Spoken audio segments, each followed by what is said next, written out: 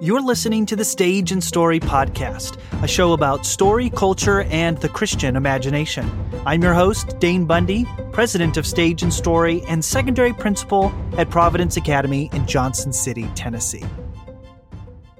So we are reviewing First Man today, and First Man is a look at the life of the astronaut Neil Armstrong and the legendary space mission that led him to become the first man to walk on the moon on July 20th, 1969. So, Pastor Brandon, I have literally no idea what you thought about this film. Now, I told you what I thought in my text, but I'm really curious to know what you thought. I loved it. I absolutely loved it. It's kind of thematically the theme of the story, and the way the story was told was really in my wheelhouse. A lot of showing instead of telling. I love that. In fact, there are very few words in the first 5 or 10 minutes of the film. I was going to say that very thing. I noted that that's a really powerful way to open up the film. Now, for our listeners, we are going to be spoiling the plot like we have spoiled all the other movies we've reviewed. But we'll begin with the beginning. And this is an intense sequence. And do you remember exactly what's taking place? He's in a jet trying to break the atmosphere and return. That's about what I remember. Yeah, well, because it's a long movie. It's a long movie, and that sequence is, well, this is the words that I wrote down after I watched it. Immersive, terrifying, out of control. So he's in this jet trying to break out of the atmosphere, and everything is rattling, and bolts. You would think that bolts were coming loose, and it was like hissing. And one of the things I've noticed about this director, Damien Chazelle, is that sound and music are very important to him. Yes, I did notice the detail, especially the music. Yeah, great music.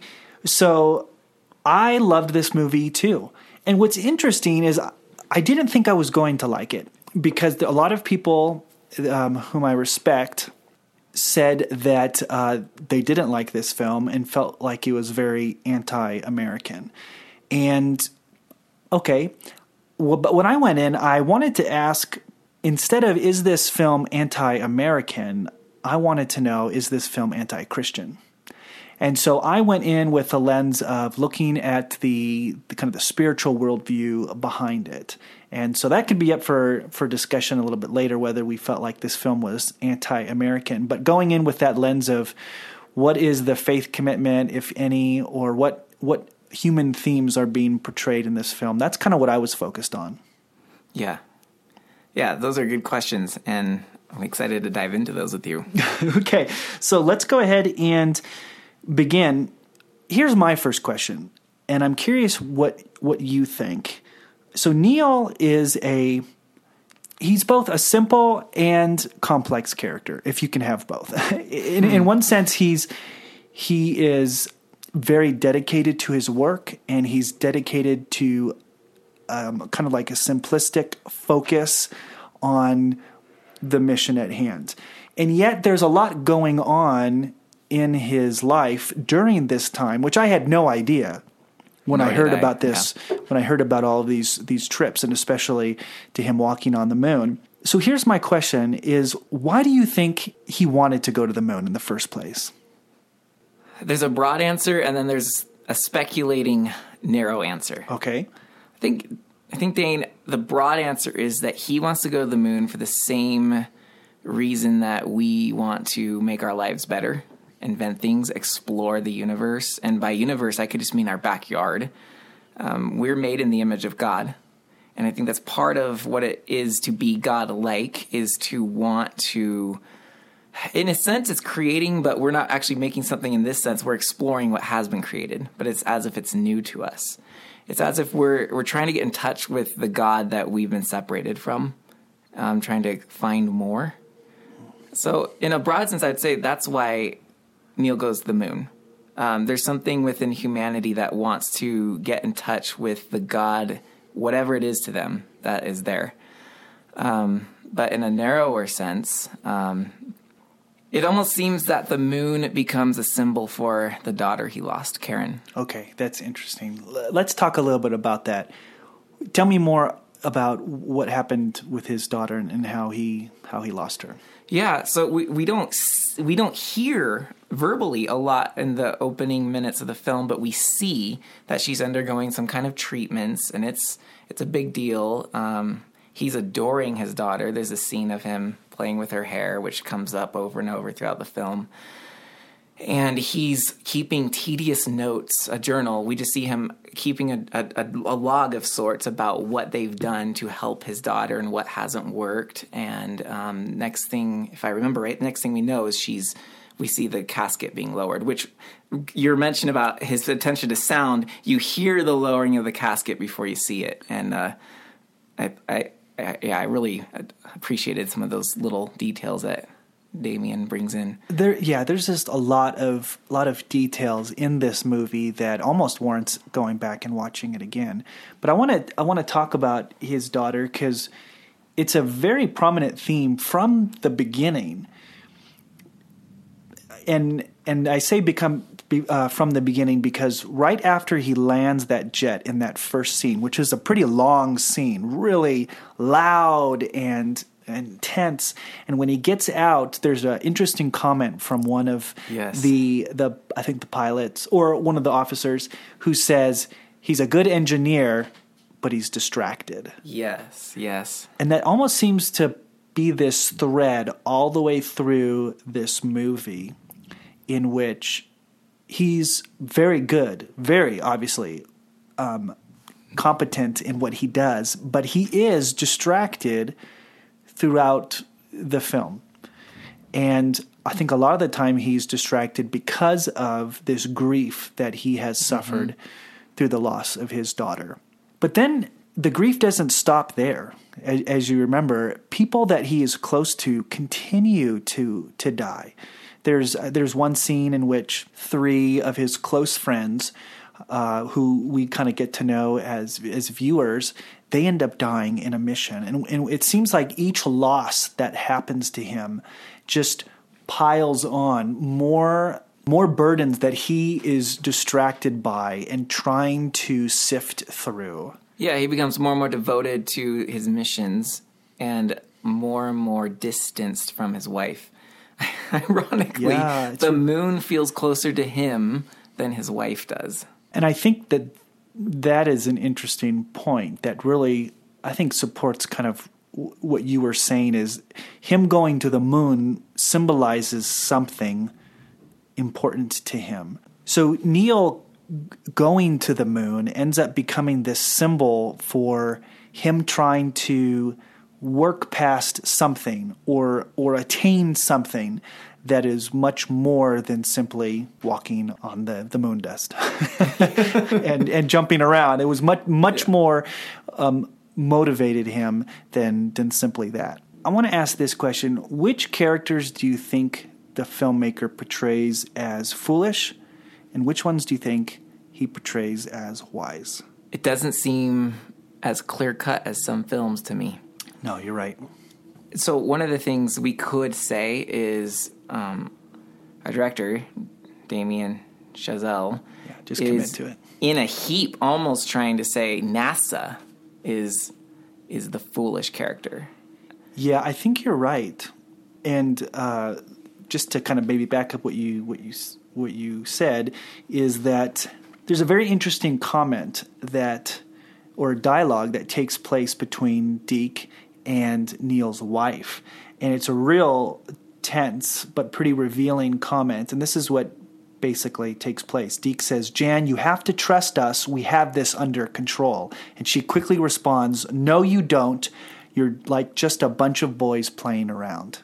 Yeah. And I think that ends up becoming part of the overarching message of this film, or at least how Neil felt. And perhaps this is why some critics have thought this film is anti-American, because, like you said, the filmmaker is, at least from kind of Neil's perspective, which then becomes our perspective because we're watching the film through him, right, that NASA is portrayed as kind of bumbling around, doing their best, I guess, trying to get men to the moon. Yeah, well, and when Neil's at the White House, some of the people are questioning, is this a good use of taxpayers' money? And that seems, you see images of protesters asking NASA to stop going to the moon. And yeah, you hear this recurring doubt of, why do we need to go to the moon? What's the point of it? Yeah. So, okay, so that's helpful now. So we kind of see that the foolish one is NASA. Who do you think is portrayed as wise? Still, I think this the whole dichotomy is a challenging one in this movie, which is perhaps why it's so fun. Yeah. But I saw in moments, Janet, Neil's wife, comes in with a level head. Especially, man, real gut-wrenching was the night Neil is going to take off to go to the moon. He can't even say goodbye to his boys. And I guess typical of Chazelle's films, or at least his last one. In this one, there's the couple's fight that you were just waiting for, and there it is. And she just tells him like it is. And I think that was the best piece of wisdom in the whole film. Yeah, that was such a powerful scene. And were you referring to La La Land? Yes. Okay. Yeah. So, and I remember my dad coming home and watching La La Land and saying, Dane, there's this very powerful scene in which the dialogue is expertly written. It's real quick pace. And then, yeah, it kind of super tense. In La La Land, that's kind of where the story turns downward. It kind of starts disintegrating there. In this film, that's not the case, but it has all the marks that this is going to be a terrible turning point, and that Neil is going to just put this wall between, his children. So just for the viewers, basically, he's about to leave to go on the mission, and he's very distracted, Yes. and he's obviously trying to just get to the next step so that he can, just resolve what is going on within him, or mask whatever the pain that he's feeling. He's trying to work through so many loved ones' deaths. Yes. And he's just, get me to the moon. And his wife says, you have to speak to the boys because you may not come back. And so we talked about Damien's great use of sound and music. One important element of that is silence. And there's lots of silence in this scene at a kitchen table where he is trying to communicate. He wasn't a very good communicator, as we find, or it was just very difficult for him. A lot of in his head. Stereotypical engineer. Yeah, exactly. And so just a very challenging time trying to tell his boys that he, A, loves them, and that, B, he might not come back. But what's interesting, Brandon, is that I listened to an interview, and I'll tell you a little bit more about it, between his son, Mark Armstrong. And the interviewer asked him, did that really take place? And he said yes, because he and his sibling was the one who fed that dialogue basically to Damien so that they could get a really accurate picture. So I found that fascinating that that really took place, and it just really gives a better glimpse into Neil. And so I think I'm saying all this because I think you're right that Jan, his wife, seems to almost be portrayed as the most level-headed of everyone in the film.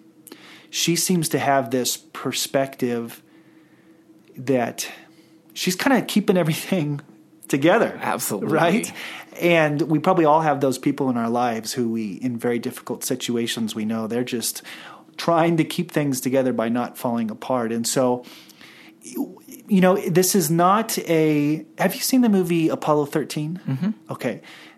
I love Apollo 13, and I really liked this movie, but they are very different. In many respects, that term hagiography, where it's like a biography, but I think that's the right term. But they kind of like overlook all of their faults and kind of make it all nice and polishy and Martin Luther was the kindest, sweetest man who banged on the Wittenberg door, right? And no, thank you. That's not correct. I think that we see a much grittier perspective of this astronaut than we did in Apollo 13. And I think we can appreciate both for different reasons, but there's many respects in which, even though we're viewing this film through Neil's eyes, I go, man, you're making mistakes left and right and left and right. Yeah. But the same respect, I think Damien's trying to put us in the shoes and go, this is what it feels like to be weighed down with these momentous circumstances, and this is how he handled it. But I think in many respects, I'm not an engineer, so I probably would have handled it much differently. But I can kind of see, based on his personality, what drove him to kind of shut himself off and just be so singular focused on getting to the moon, even though his family was falling apart and his wife was getting. There was this great distance between them, and it got worse and worse throughout the film. Yeah. I love the scene when he's at the White House and he gets the call that his 3 colleagues have burned in the launch failure. And when he hangs up the phone, the camera cuts to his hand, which has broken the glass, and there's some blood, and it just said a lot. Just kind of the numbing in a way. Didn't even realize he did that until he looked down. And it shows you just how much he was carrying. And it's just that symbol too, like things are breaking. Yeah, and just the human being can only carry so much. So let's try and address this criticism about this film being anti-American. So have you heard that criticism? I didn't look into much going into the film. In fact, I only connected that as Damien Chazelle after the film. So that's like, oh, no wonder I liked it. Yeah. So I think the thing I kind of keep hearing, and I tried not to do a lot of research because I wanted this discussion to be more focused on just kind of what we saw, what we heard, what we felt. But kind of the one thing that I did pick up a lot was that the flag sequence, when Neil finally gets to the moon, we don't see him put the flag in. That's kind of like in some sense, it's kind of like an afterthought because he goes to the moon. It seems like from the film, he walks, he does all the things that we've seen in the footage, and then he takes his daughter's bracelet and throws it into a crater. So the fact that Damien has placed NASA as kind of the fool, and even Neil as kind of this looks like to be not a great husband and distant father, and wasn't running around, chanting "Go United States." Or do you feel like this film was anti-American? I wouldn't put it in those terms, but I can see where people are coming from. And the lack of the flag. In fact, you don't see the flag. I didn't see the flag at all. Oh, really? On the moon. Was it there? Yeah, it was a real quick shot. Almost just for historical sake. It was like a pan. Boom. The flag was already there. Yeah, it was a glaring omission, undoubtedly. There was no, the drama of putting the foot down and all that, but nothing with the flag. And everyone's waiting for it. They know that that's one of the landmarks. The bracelet replaced the flag, which is where one suspects that this is what it's been all about, is... he's doing this to fill this hole from his daughter. The moon's replaced his daughter. But back to your question, anti-American. So I could see where people are coming from. I saw it more along the lines of a criticism or a question about, do we need to explore space? Is this a good use of human lives and financial resources? Yeah. And Brian Godawa, who's on our advisory board, wrote a great book called Hollywood Worldviews. And one of the things that he states in that is that you always need to watch a movie in the context of when it was made. And so that made me kind of think through, like right now, we could probably see how it could fit in with some angst and division that our nation feels with our president and with all the different things that are going on right now. But I don't know if you knew this, but I found out that this film is actually based off of a book that was written in 2012. So at that time, Trump wasn't president yet, and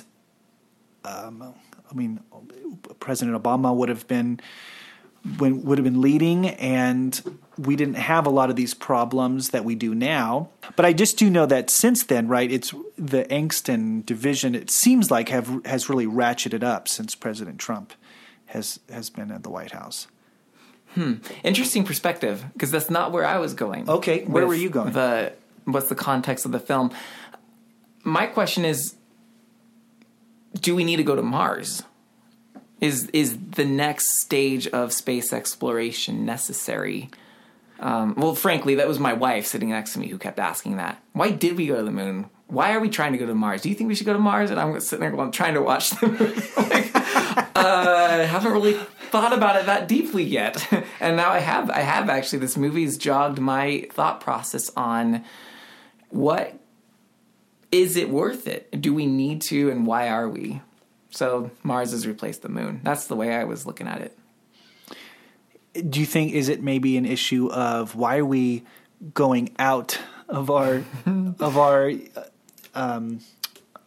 what did you say? Our atmosphere? Why are we going outside of our atmosphere when we've got enough problems? Yeah. Enough things to conquer here. Yeah. So I can see the Christian worldview dueling here. On the one hand, does God delight in our exploration and marveling of his universe? And then on the other hand, how are we loving our neighbor if we are throwing billions at going to a planet that doesn't have life on it? And even to maybe take that a step further, why are we going out to the moon or to the Mars when our families are falling apart and we're distant from our wife? We've got enough problems to deal with here. So I think this brings us back to an important character question, and I'm going to ask it and then I'm going to answer it. So why did Neil want to go to the moon? And Damien sets us up so we know exactly why. So in a very interesting sequence in which he is being interviewed, it's in the astronaut selection process for the Project Gemini. Deke asks him this question right off the bat. Why do you think space flight is important? And he says a couple of things. He begins like this, but towards the end of this quote, it gets really important. I had a few opportunities in the X-15 to observe the atmosphere. It was so thin. So he's referring, I think, back to the very first scene. Yeah. Okay, so the atmosphere was so thin, such a small part of the Earth that you could barely see it at all. And when you're down here in the crowd and you look up, it looks pretty big and you don't think about it too much. But when you get a different vantage point, it changes your perspective. I don't know what space exploration will uncover, but I don't think it'll be exploration just for the sake of exploration. I think it'll be more the fact that it allows us to see things that maybe we should have seen a long time ago, but just haven't been able to until now. So how would you interpret that in light of this film, or in his character at least? Maybe we can begin there. What do you think that means for Neil? Did you say you were going to answer? Oh, that was your answer to the question. Oh, that was my answer, okay. Yes. So then my turn. Oh, man. I think that when you read that, I immediately filtered that through the loss of his daughter, and he starts trying to gain another perspective on that great grief. There's another thing he says later in the film. I think it was at the White House when someone criticized what's the point of moon exploration. And he mentioned, well, we've only been flying for 60 years. And he pointed out how at the moment that may not have seemed like a big deal, but look where it's taking us now. And we're still in the infancy of understanding this. And so we may be questioning the moon, but this is in its infancy. Where will it take us in 100 years from now? I mean, it almost begs the question of, why do science? A great question. Yeah. Actually, see, I was seeing throughout this, And actually, this was the quick answer to my wife. And she said, why are we going to the moon and Mars? I said, because science is a religion. And we're giving our devotion to the idea of progress and exploration. Sometimes good, and sometimes maybe we're getting too carried away. And obviously, science can be a legitimate element of the Christian worldview. I mean, so many of our great discoveries and progresses in medicine and such, I think were based on the Christian worldview. Or in other words, these men and women had a perspective of a universe ruled by God, making the universe orderly so that science could work, so that they could test over and over again, get the same results. But what's interesting is you mentioned that science can become a religion. I think science can have its rightful place within the Christian religion. Absolutely. But then it also can become its own religion, especially when then it's now disconnected from the God of the universe. So one of the things that I noticed is that there's very little religious imagery in this film. So there's only, you correct me, but I only saw 2 places. The first one was the cross on Karen's casket. The second one was after he had come back from his mission. He was in isolation. Do you remember that? I do remember this. And there was a tract, like a paper tract. Is this what you're thinking of? And the tract said, "In the beginning, God, ... If I recall correctly, it was a brief second. The camera lingered on it. Yes. Why do you think why?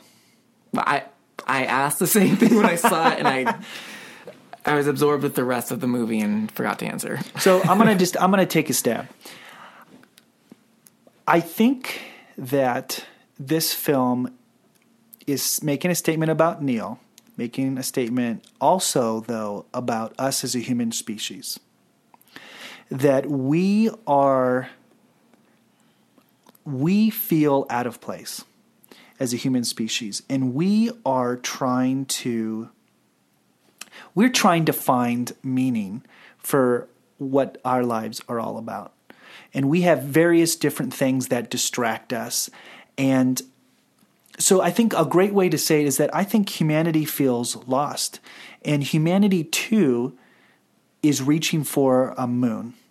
And this moon is what we think will finally give us the answers to what we're longing for. And I think for Neil, he was completely out of control. Even though he looked very controlled on the outside. I mean, he's an engineer. Everything is in order. But inside, chaos is going on. And I think that is very interesting from the beginning of the film, is that we think, oh, he's just flying out of the atmosphere. No, what we see is that things are barely under his control, and the jet sounds like it's about to fall apart. I think that ends up becoming a symbol not only for Neil, is that he is, because of the grief, he has now been paralyzed with isolation. He feels isolated from his wife. He feels isolated from his family, but even bigger, I think he feels isolated from the world around him. He has very little purpose, very little direction, and his last shot is to go to the moon. And so I think his attempt to go to the moon is to somehow get back the perspective that he talked about when he was talking with Deke about why go to space travel. So he's trying to get this perspective back so that then he can regain control, so that he can then have meaning and understand what is going on. And I think that becomes then a big symbol for humanity right now. I think maybe because of whatever the political situation, I would say it's a spiritual situation, but I think what I am noticing is that our culture feels isolated, feels angst, anxiety, and we're moving quickly. We're doing a lot of things, But we're doing it so that we hope sometime we could find that perspective that will then allow us to escape this spiraling chaos that we feel. That's so well put. I wonder if that fits with... Do you think he felt guilty for not being able to control his daughter's illness?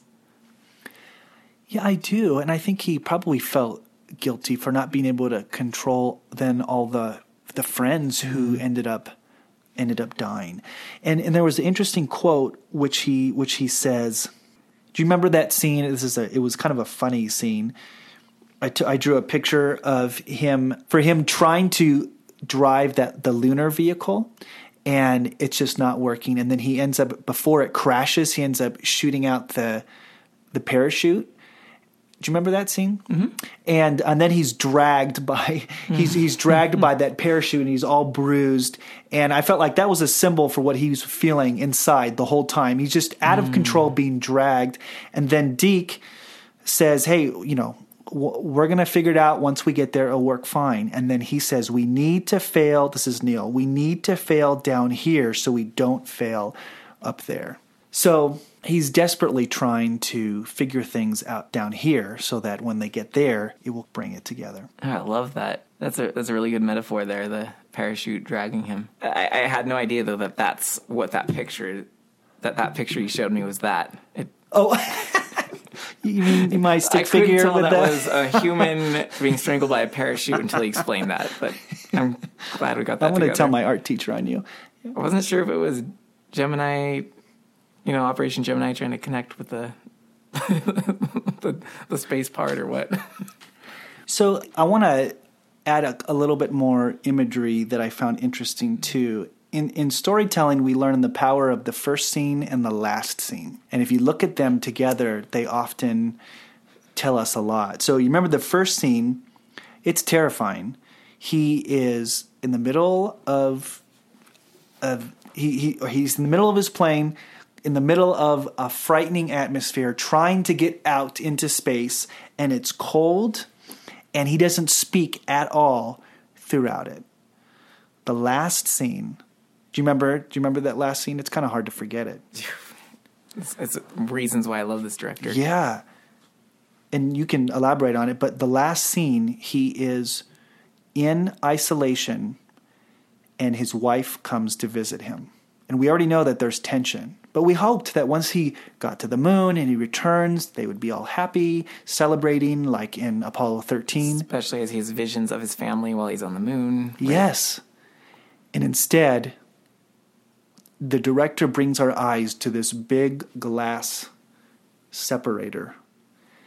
And they hardly talk at all. And it becomes this symbol of, once again, here he is, even after he's gone to the moon.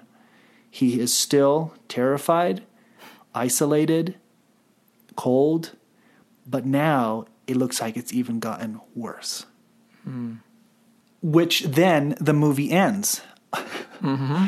And so you're left once again going, what do I do with this? Very different ending from Apollo 13 or a lot of the other space movies. Yeah. Well, it just gets down to the messiness of human life, which I really appreciate in doses, films like that. Yeah, that was a scene that just, you realized everything in that scene was intentional. It's just one of those where just, even though nothing is said, the movements are agonizingly slow. You feel as awkward as it happening to you in real life, right? But you're still totally captivated by what's going on because it's saying, this silence is speaking way louder than some narration can do.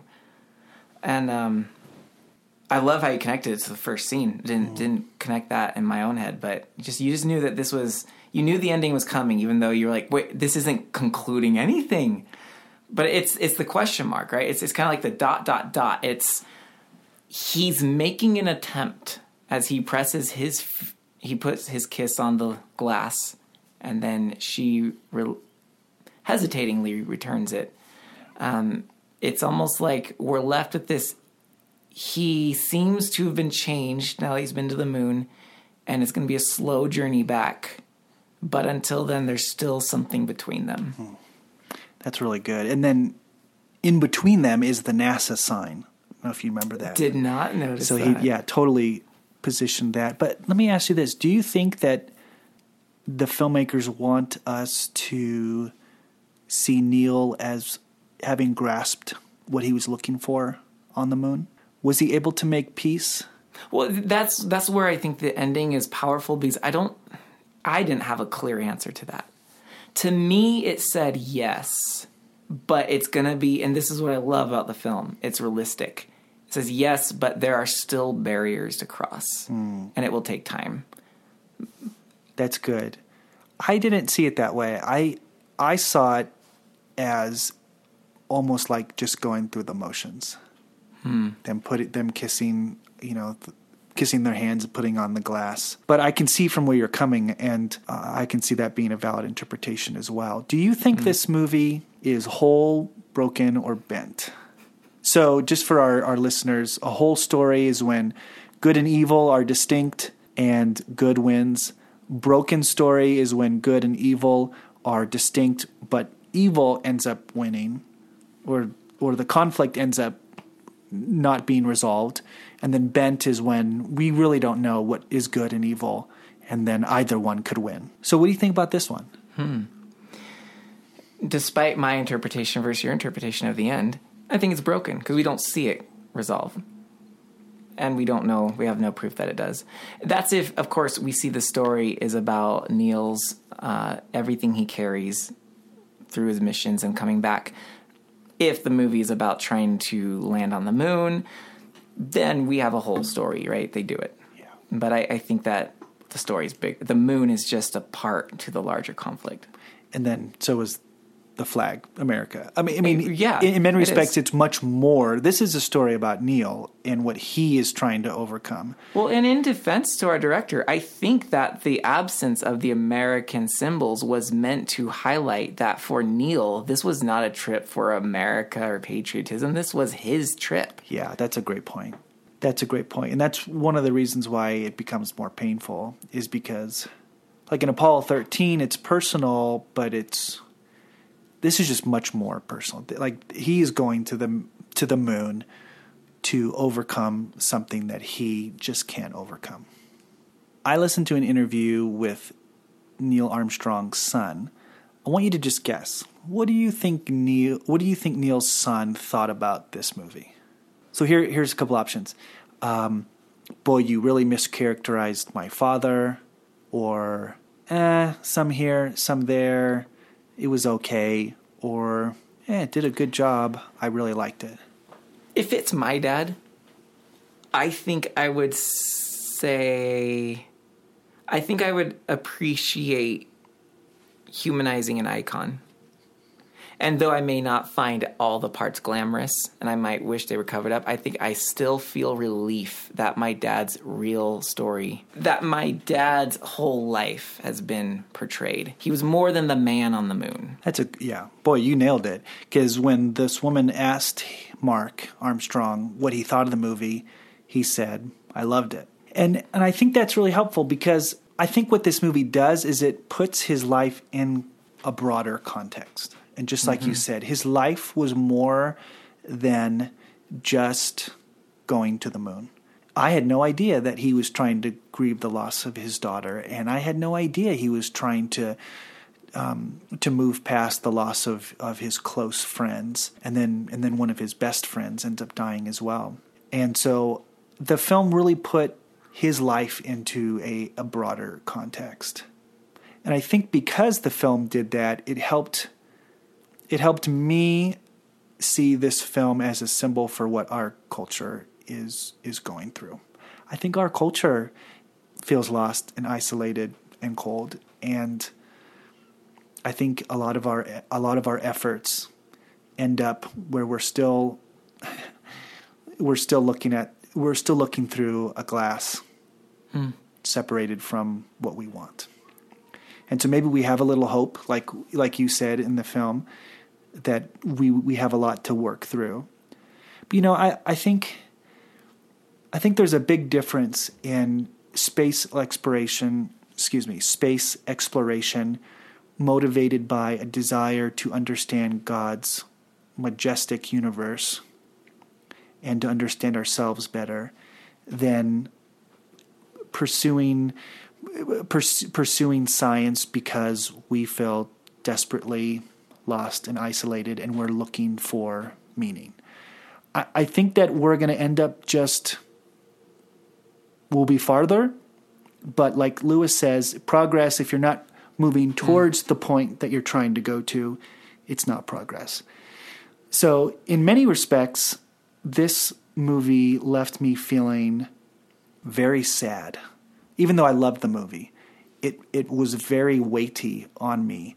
And because I too agree it was a broken film, that's one of the reasons why I thought it was so powerful. Because even if I felt like this is a film that is about a non-Christian person trying to pursue meaning without God, I found it very illuminating to what a non-Christian is going through. And so all I can think of then is just the gospel and how it just brings the context to man's desire to explore and progress that kind of a secular humanism can't do.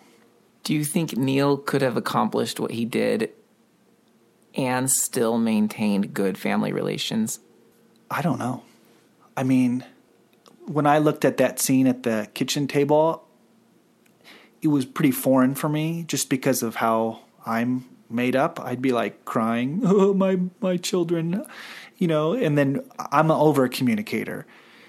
And so I'm trying to put myself into the head of someone who's an engineer and who so I don't know. In many respects, I don't fault him. I think he was doing his best. I think the Neil Armstrong portrayed in this film, and I don't know if he was a Christian or what, but the Neil Armstrong in the film desperately needed Christ as an anchor. And so that I think that he still would have been able to accomplish all the things, but he wouldn't have returned so isolated and lost. Because I think this is an existential mission for him. And we know that as Christians, we still face grief. We still encounter evil. But there's we have a compass that makes sense of why. And that's the question that I think he was trying to answer desperately. And I don't think he ends up answering it.